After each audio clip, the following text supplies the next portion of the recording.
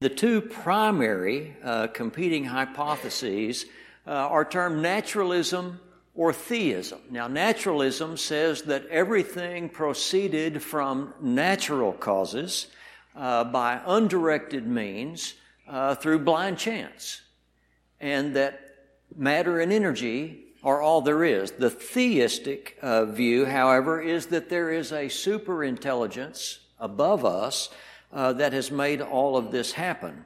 Now, every scientist, even the materialist, will agree that there is in the world, in the universe, in our earth, in everything that we see, there is the appearance of design. They'll agree that there is the appearance of design. But the naturalist will try to prove that all of this appearance of design has come from purely natural causes, while the theist will say it looks designed because there was a designer. So we're asking the question, what is the preponderance of the evidence? The legal term, the preponderance of the evidence. In the scientific world, we refer to that as the inference to the best explanation. We analyze the various explanations for the evidence that we see, and at the end of it all, the evidence suggests A or B. And that's what we're going to do, or that's what we are doing through this study. So the evidence thus far, what is the evidence? What are the things that we can tangibly see and know to be true? Well, we know now that there was a beginning, and that is only in the last 100 years or less, actually, that all of science has finally agreed that, yes, there was a beginning. And we have also learned that the universe is extremely tuned for life, finely tuned for life. And not just finely tuned, but tuned on a razor's edge for life. We also know that life today is very, very complex, dramatically more complex than the earlier life forms were. So the Darwinian or natural explanation for all of this is that all the life forms we see today are descended from the first living cell that arose through a series of random, undirected processes acting through natural selection, survival of the fittest, competition for nutrients, acting on mutations inside the cell's reproductive system. Now, that's the naturalist view of how it is that we have complex life today. Now, if you notice, the naturalist view here begins with the first cell. And so, as we have mentioned previously, Darwin never tried to explain the origin of life. He had no idea how the first life began. But in that first cell, he said from there, everything has happened accidentally, blindly, and evolved through natural selection and mutation to the point where we have complex life today. And of course, the theist says, well, you can't get this kind of design without a designer. And so we're looking at the evidence for that. Now, we saw last week that the fossil record shows no record of anything transitional from that first cell. Darwin saw the first cell. Now, he had no idea what was in that cell because the ability he had at the time to enlarge that cell was limited to the appearance of a small blob of jelly. That's all he could see in the cell. And so he called it protoplasm. He didn't really know what it was, had no way to know what it was, and just referred to it as protoplasm and thought it was really nothing special. It was alive, but that's all it was. It was the first cell. And he made no reference whatsoever to how that first cell came to be alive because he had no idea whatsoever. Now, we would expect then, based on his theory of how life evolved, not how it began, but how it evolved, we would expect that there would be some evidence of these things changing over the millennia, and we actually do have a lot of record over the millennia. It just happens that none of it supports that theory.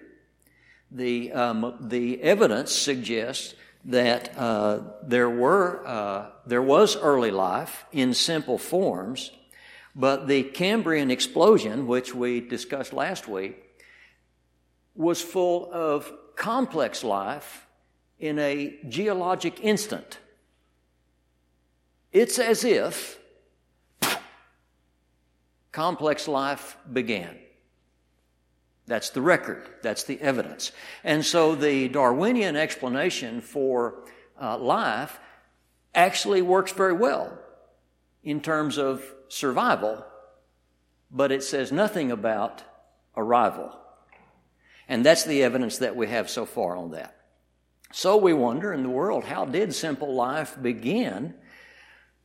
Obviously, there was not life, and then there was life of some form. How did that life begin? Now, the materialist, again, is interested only in matter and energy. So the materialist, the naturalist, the atheist has to find some way for matter and energy to create life. Well, maybe it was chemistry. We are chemicals, after all. You're aware of that, right? We're all chemicals.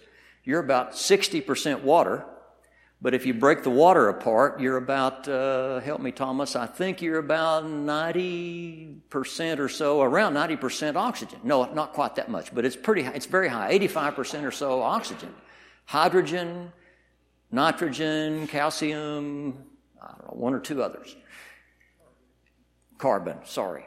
A lot of carbon. You're chemicals. And so maybe the answer is in chemistry. Maybe somehow these chemicals got together and somehow gave us the first life. So we're going to look tonight at chemistry. Well, in the 1920s, 29 I think it was, a Russian scientist, Alexander Oparin, actually took Darwin a step further. Where Darwin had written the book, The Origin of Species, Alexander Oparin wrote the book, The Origin of Life.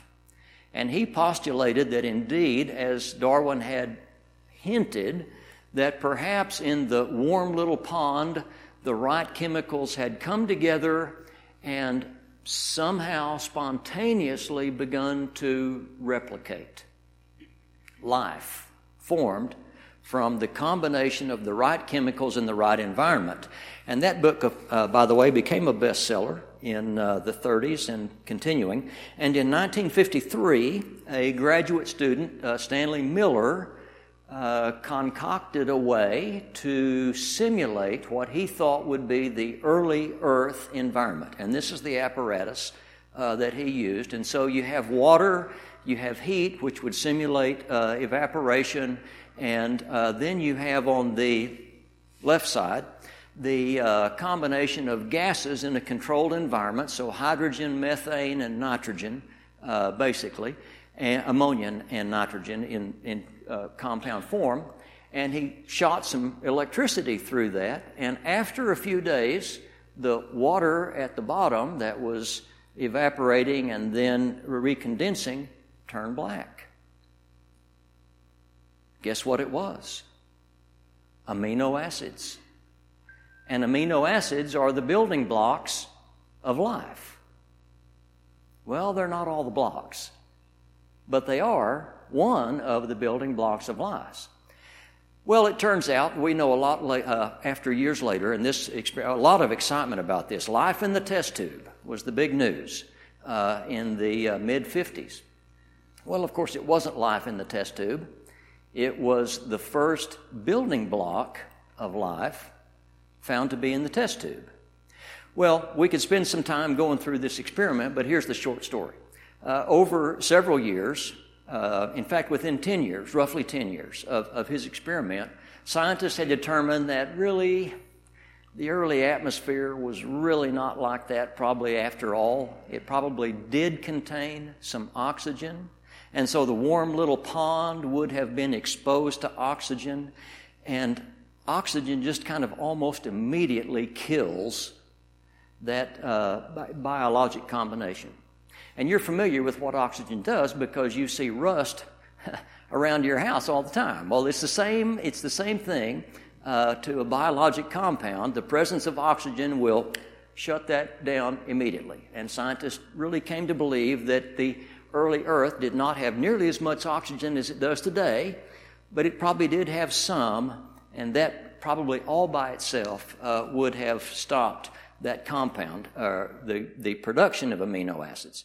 But his experiment did produce some amino acids, and as I mentioned, amino acids are the precursors of proteins, which are not building blocks, but the major functional parts of life. Now, there's a lot more to it, and I'm not a chemist, but you have thousands of proteins in your body. And so if you can figure out how to synthesize amino acids, and if you can figure out how to make those into proteins, you actually might be onto something. Well, so far we're actually not. Let's see what we can find. There we go. The first icon of evolution I wrote about was the Miller-Urey experiment from 1953. Darwin himself actually didn't talk much about the origin of life. His theory began with the first living cell and went from there on. But he Darwin hinted at the origin of life in what he called one little pond. In the 1930s, various people came up with an idea that life began on the early Earth when lightning created organic molecules in the atmosphere, which then dissolved in the ocean to form what they called the primordial soup. Well, this was all hypothetical until Stanley Miller in 1953 performed an experiment in which he put in a glass apparatus a mixture of gases that he and others thought represented the early Earth's atmosphere. And then he shot an electric spark through that and collected the products in water at the bottom of the apparatus. And after about a week, he was able to detect two of the simplest amino acids, which are the building blocks of proteins. When I wrote Icons of Evolution in 2000, many biology textbooks had images of the Miller-Urey experiment, because although Darwinian evolution doesn't start till after the origin of life, there was this grand evolutionary story that the textbooks wanted to tell, and the Miller-Urey experiment was part of that story. There are many problems with the Miller-Urey experiment. He used a mixture of gases, methane, ammonia, water vapor, and hydrogen in his apparatus that many scientists at the time thought represented the early Earth's atmosphere. But by a decade later, most geoscientists, or many geoscientists, were convinced that the early atmosphere was not like that at all. First of all, it seems there was probably some oxygen present. Well, if you had put oxygen in the Miller-Urey apparatus with hydrogen and then shot a spark through it, the thing would have blown up. So oxygen had to be excluded. And yet it appears now that probably there was some oxygen in the early atmosphere. The early atmosphere apparently was not rich in hydrogen. Most geoscientists now think the early atmosphere consisted of the same gases that come out of volcanoes in the modern world. And those gases are water vapor, carbon dioxide, and nitrogen. Well, if you put those gases into the Miller-Urey apparatus and shoot a spark through them, you don't get any amino acids at all. You have to have some free hydrogen present. So when you put a realistic mixture of gases in the Miller-Urey apparatus, you don't get anything like the building blocks of life. And so the experiment appears now to be irrelevant to the origin of life. But there's an even more serious problem. Even if someone could show, and every now and then someone publishes a paper claiming to show, that certain basic building blocks of life could form under pre-life conditions without any sort of intelligent design or intervention. Even if we could show that, we would still be immeasurably far from creating a living cell. And here's how we know that. And this was published even before Icons of Evolution. If you take a little flask, a little test tube, and you put in a sterile buffer that's a salt solution with no living thing in it at all, then you add one living cell to that sterile solution, and you poke a hole with a sterile needle. The contents of the cell will leak out into the buffer, and you have in your hand all the molecules you need for a living cell, because the cell was just alive a minute ago. Not just the building blocks, the DNA, the proteins, the membranes, everything is there.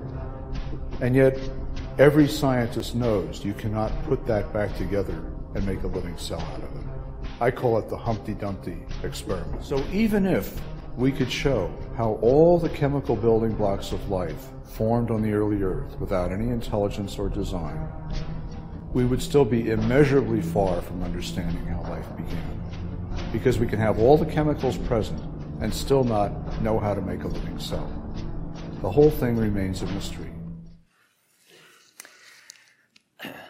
So, we're not talking about having building blocks present. We're talking about having all the elements of life present. All the molecules necessary to make a cell function, and still, we cannot get that cell back together again. So far, chemistry hasn't given us the answer. Well, let's look at a few more things about this. And I apologize because really probably the rest of this is a little bit boring. You've seen the most exciting part of it. They just don't know. And I think back to the presentation we had from Dr. Paul Davies a few weeks ago. If you remember toward the end of the presentation, he kept saying, we don't have a clue. Well, despite the efforts thus far, even in organic chemistry, they still don't have a clue. But nevertheless, at the risk of boring you a little, let's look a little bit more at what's involved in trying to make all this work. So amino acids, not all of the building blocks, just one of the key building blocks to making life. There are 20 amino acids. And those 20 acids, in combination, various combinations, make proteins. And you have thousands of proteins in your body. So complex life requires thousands of proteins made from 20 amino acids. Let's look at what's involved in making a protein. So we're going to be, as an example, we're going to make a super simple protein. Probably more simple than actually exists in real life. But this is just for example. So we have a 4-character protein. Remember, we have 4 characters out of 20. We're going to form a protein out of 4 characters. And that means that there are actually 160,000 ways to put those 4 characters together. One of them works. Now, to be fair, and I probably have a slide on this later, so I'm messing up my own presentation. To be fair, Dr. Doug Axe did a multi-year study at Cambridge to try to determine the probability of a functional protein arising by chance. And he found that it was 1 times 10 to the 77th power. So you wouldn't even get 1 by chance here out of 160,000 tries. There's 160,000 ways to combine 4 letters, and we don't really even have a functional protein yet. Well, okay, so let's look at a little bit bigger example. 4-character protein, 160,000. Now, the proteins in your body, in all your cells, have between 50 and 3,000 proteins. 3,000 is way up on the high end, and 50 is way down on the low end of the number of amino acids in the proteins in your body. So we looked at 4 characters, and in fact it's between 50 and 3,000. Let's look at an example here of an average protein size. This is a true average protein size of 300 amino acids. Well, that will mean that in terms of the possible combinations, there are 20 to the 300, and if you convert that to base 10, 10 to the 390, 10 with 390 zeros after it. You cannot grasp a number that big. You can't grasp a number that big. And that's the number of possible combinations for a 300-character protein. Now we'll go back to the 10 to the 77th. So if there are 1 out of 10 to the 77th possibilities, if you could do 390 zeros times 10 randomly, at the end of all that, you might have 4 to 5 that would fold properly. Random chance just doesn't work in combining proteins to come up with life. It's sort of like supercalifragilisticexpialidocious. You have to get it just right, or it's not the right word. Okay, so another example here to make the point. Here's a 4-character protein. Same 4 characters. 4 characters here, 4 characters there. Can you think of a case where those words would be interchangeable in a sentence? Amino acids, 20 characters, it's like an alphabet. It spells out a protein of 50 to 3,000 characters, and here's a 4-character example of the use of an alphabet. They're both 4 characters, and they're all the same letters, but they're not in the same sequence, and they don't say the same thing. And the same thing is true with proteins. Now, if that's not enough to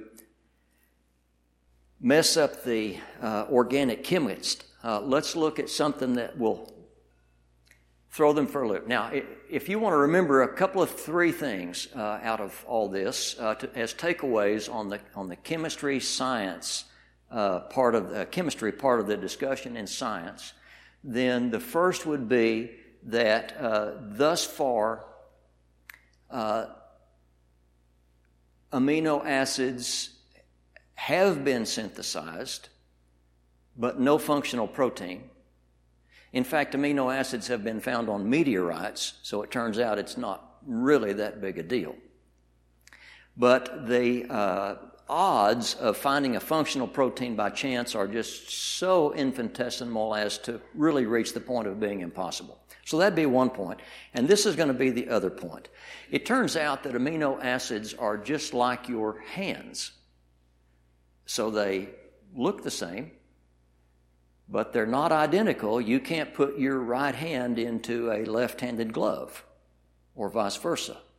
Superimposed, mirror images, but not the same, and they won't go in the same place. And the term for this is chirality. These are referred to as chiral. So that's kind of the takeaway word if you want to remember that and discuss that with your friend who's talking about science and you're in chemistry.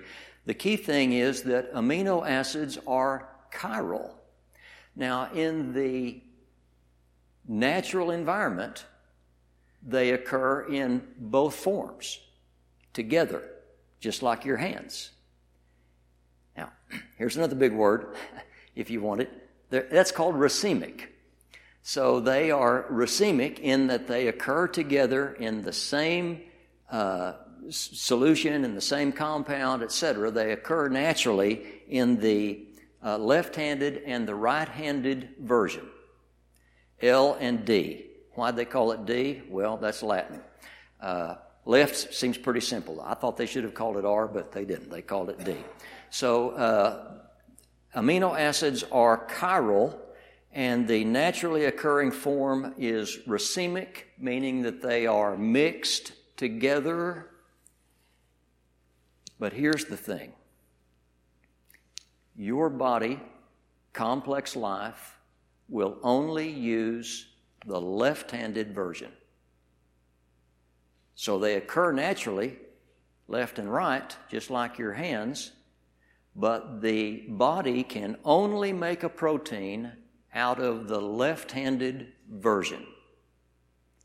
How does the body know how to take a mixture and select only the left-handed version? Because it does. The enzymes in the ribosome select out the left-handed version of the correct amino acid in order to form the protein. In fact, the D version, the right-handed version of that, is sometimes even toxic to the process. And yet your body deals with that every day. What is the point? Well, the point is that in the naturally occurring synthesis of amino acids, like in Stanley Miller's experiment, he got both. At the tell you in all that was that they were siphoning off the right-handed versions because that didn't work. We didn't like that result. And so we had to siphon off the right-handed versions of that. Now, it turns out that in all the experiments today done in organic chemistry, trying to, again, establish these building blocks of life, that the scientists who are doing these experiments purchase purified left-handed amino acids because their experiments won't work if they buy a racemic mixture of amino acid. Now, let's see, can I go back to that? This is a really interesting point. I don't have a slide for this, but you can see that the element is the same. The mixture is the same. It's identical, except that it's left-handed and right-handed. So if you will, now of course the left-handed one is actually on the right there, right? Yeah, left hand. So here's an interesting point about the left-handed and right-handed, and sometimes being toxic to the process. Some of you are old enough to remember, I think it was the 60s, thalidomide. You remember thalidomide? You remember hearing about that? Birth defects that came from taking thalidomide. Well, why were they given thalidomide? Well, because some tests indicated that thalidomide was not exactly tranquilizing. I can't think of a better term, but it made the early stages of pregnancy less difficult. Well, it turned out that the right-handed version of thalidomide caused birth defects. Same drug, left-handed version was good, right-handed version caused birth defects. And when the drug company made thalidomide, they didn't know that. And so they made a racemic mixture of left and right and sold that into the population at large, and we got a lot of birth defects. Left-handed, right-handed. Left-handed worked, right-handed hurt.